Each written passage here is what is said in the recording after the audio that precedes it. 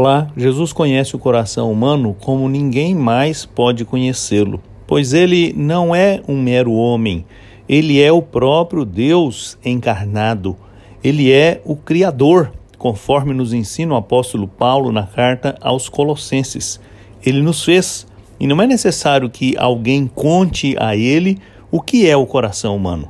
Por isso, no início do seu ministério, quando ele chamou os seus primeiros discípulos, e entre eles André e Simão, e em seguida encontrou a Filipe, que por sua vez foi ao encontro de um amigo chamado Natanael, dando-lhe a boa notícia de terem encontrado o Messias, a que se referiam as Escrituras do Antigo Testamento. Natanael duvidou no seu coração.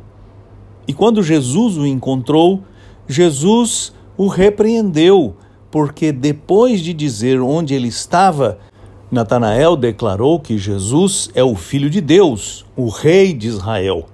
Jesus então lhe disse as palavras que João registrou no capítulo 1 do seu Evangelho, no versículo 50, onde nós lemos: "Você acredita em mim só por eu ter dito que vi você debaixo da figueira? Irá haver coisas maiores do que esta." E Jesus continuou: "Digo a verdade a vocês. Vocês todos vão ver o céu aberto e os anjos de Deus subindo e descendo sobre o Filho do Homem."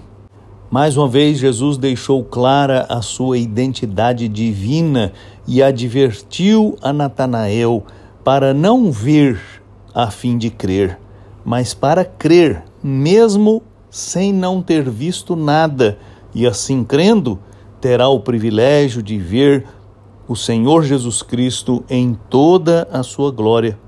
Assim, muitas pessoas hoje dizem que creriam se vissem sinais, mas Jesus deixou muito claro que este não deve ser o requisito para que você creia. Você pode e deve crer na palavra de Jesus Cristo. Então, você terá seus olhos abertos para ver obras extraordinárias que ele já fez e que ainda fará na sua vida e no mundo inteiro. Eu sou Aguinaldo Faria, pastor da Igreja Presbiteriana da Moca, em São Paulo. Vamos orar. Ó Deus, eu te agradeço de todo o coração, porque o Senhor é fiel, porque o Senhor é bom, porque o Senhor enviou o seu Filho Jesus Cristo para ser o nosso Salvador, e eu te peço em nome dele que no nosso coração haja uma fé genuína que descansa na sua palavra e tenha os olhos abertos para as bênçãos do Senhor. Em nome de Jesus. Amém.